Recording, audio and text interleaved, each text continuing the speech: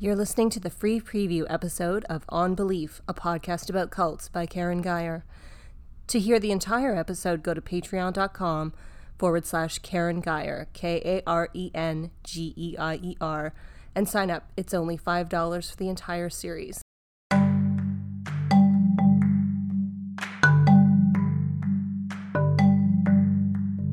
This is On Belief, a podcast about cults by Karen Geyer. Series 3, Episode 17, The Unification Church.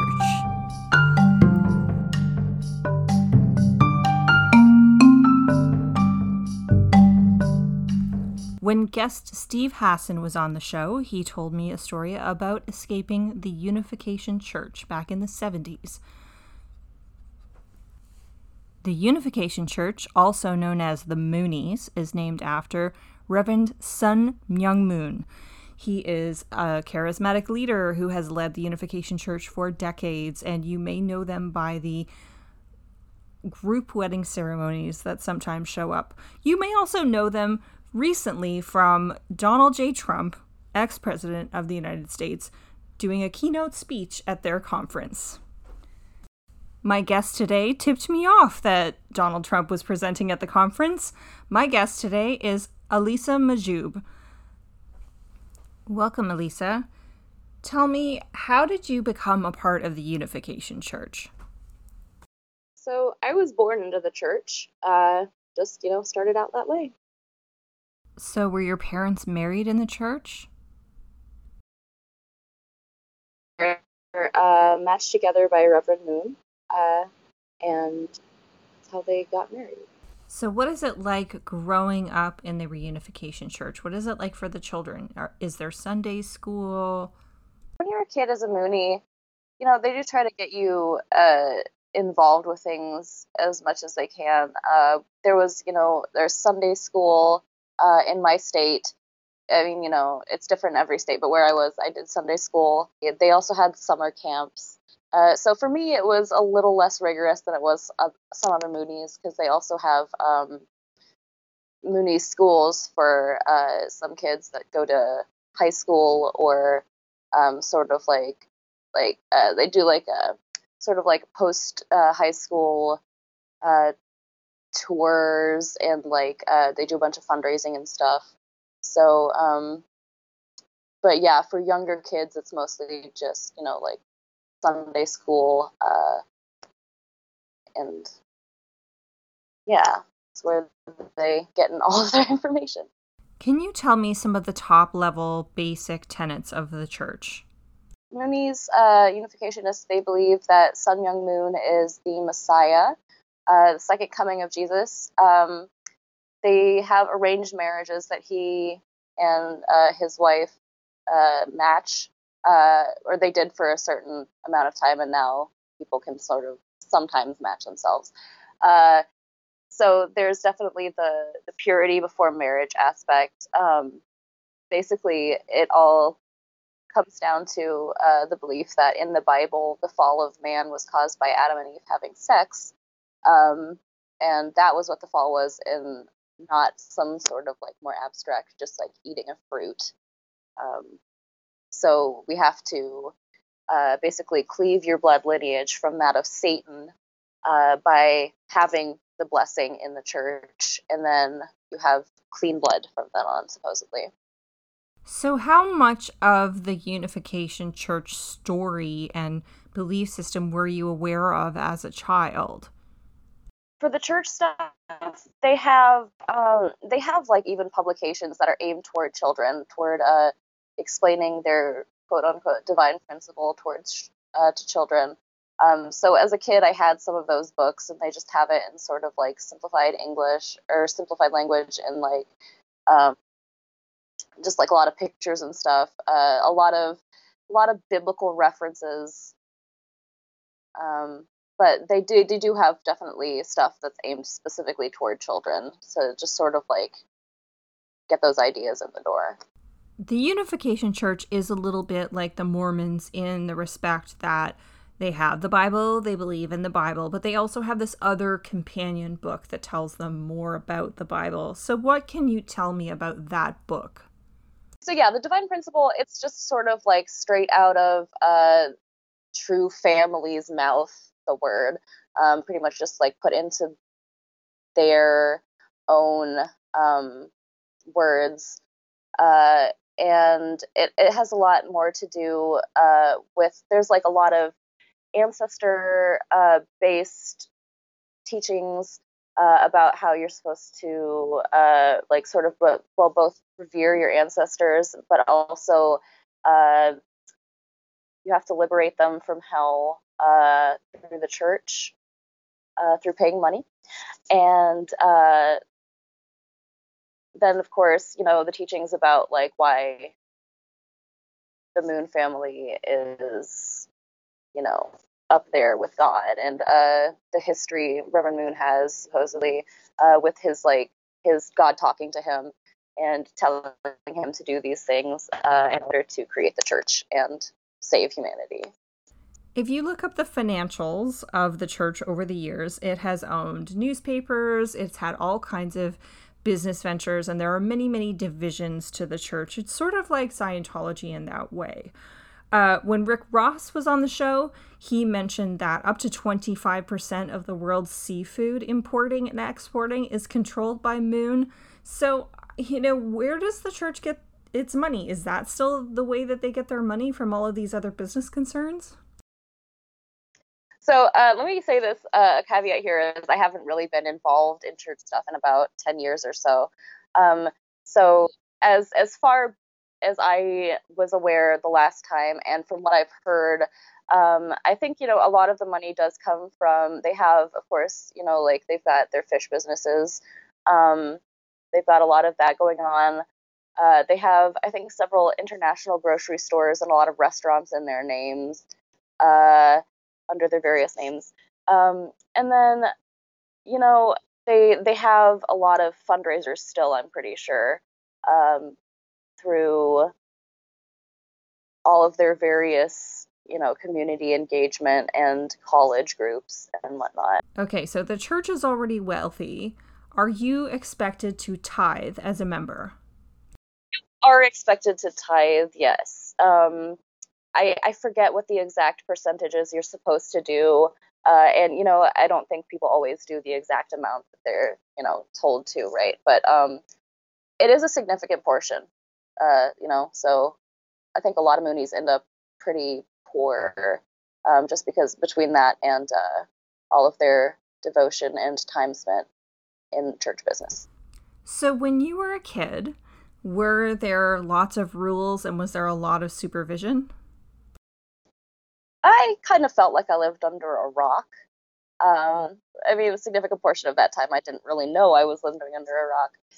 But yeah, I was, of course, like media intake significantly limited. Only allowed to watch specific things that my parents would okay. Not really able to go wherever with outside friends unless they lived in the neighborhood. That was like the one thing I could usually hang out with neighborhood kids because they were there. But yeah, I definitely felt like I wasn't told a lot of stuff. I definitely felt like I wasn't privy to a lot of, necessary information about the world and things that I should have known before I probably became a teenager because, I probably would have, it, they don't teach you sex ed. They don't teach you, the way the world really works. And that's dangerous. Okay, so when you were a kid, were you on board with those rules? I was on board with it for a long time. I thought it was pretty cool. What was your favorite part about it?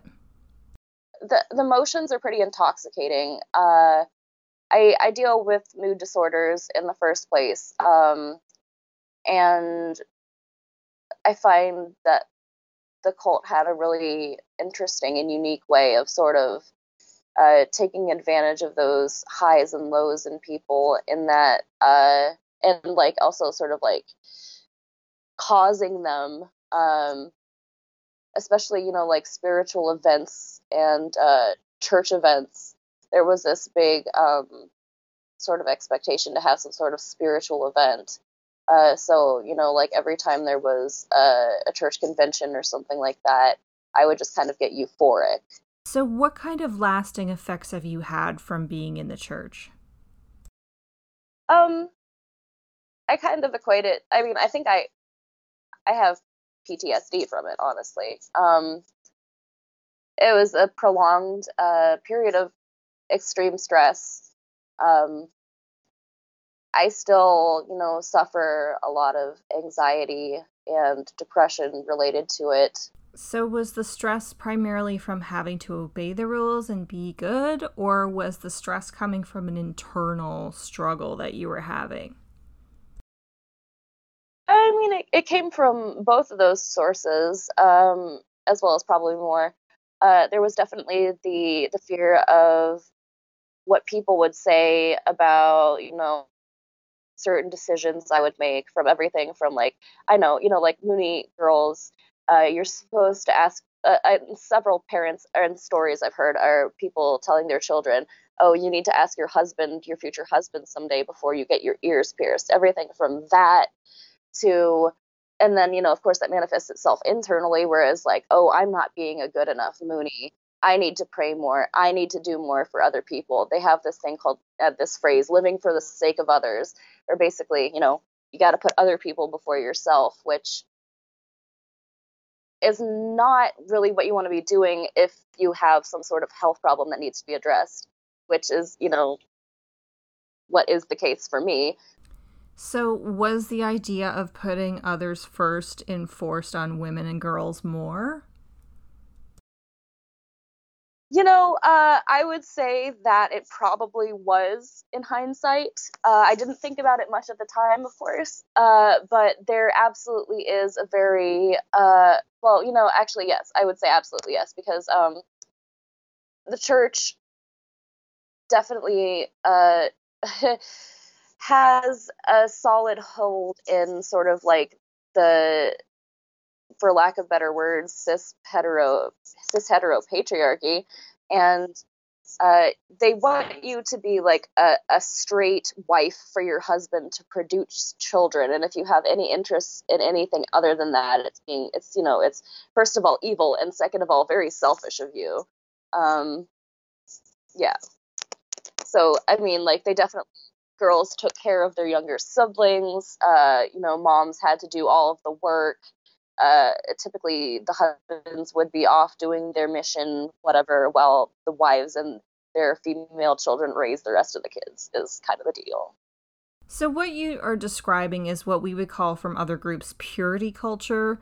So, what are the rules around courtship, dating, sex, relationships? What are the rules like? Extremely strict. Definitely, absolutely, like no sex or relationships or kissing or even hand holding before marriage, really. They're they just, they're not a fan of any of that physical stuff, for people to choose on their own. Um, it's very Puritan, yes. Is this the case of, where women are responsible for not turning the men on and not the men are responsible for controlling their own bodies?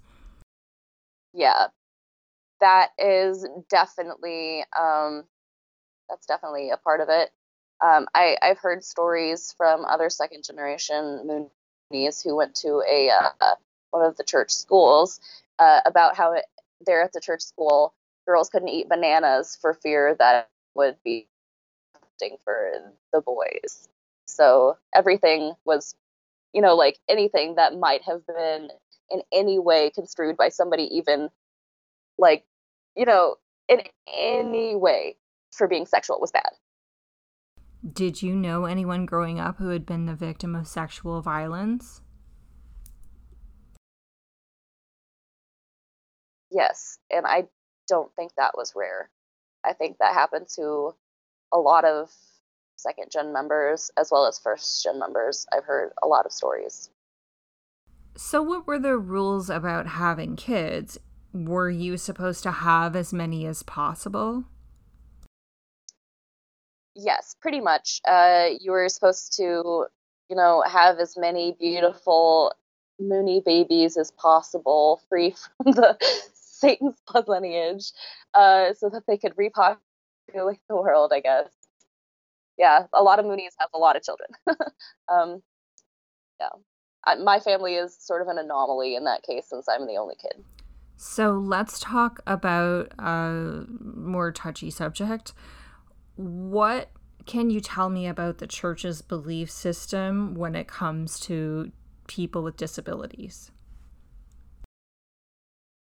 So the belief system is usually that if you have a disability, physical, mental, emotional, in whatever way, that you are either possessed by bad spirits or that you haven't done enough for providence and you're being punished, or that your ancestors have done something bad and you're being punished.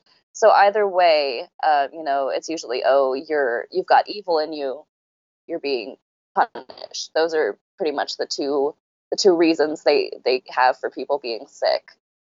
Um, so in the church, there is this ritual called Ansu, where they sing and sort of like slap their own or another person's body to the beat of a drum to rid yourself of evil spirits. And, you know, depending on who is the person slapping you, that's abuse. But that is regularly given as like a treatment for people who have some sort of like health disorder, as well as uh, who knows what kind of like just random natural supplements that you never really know.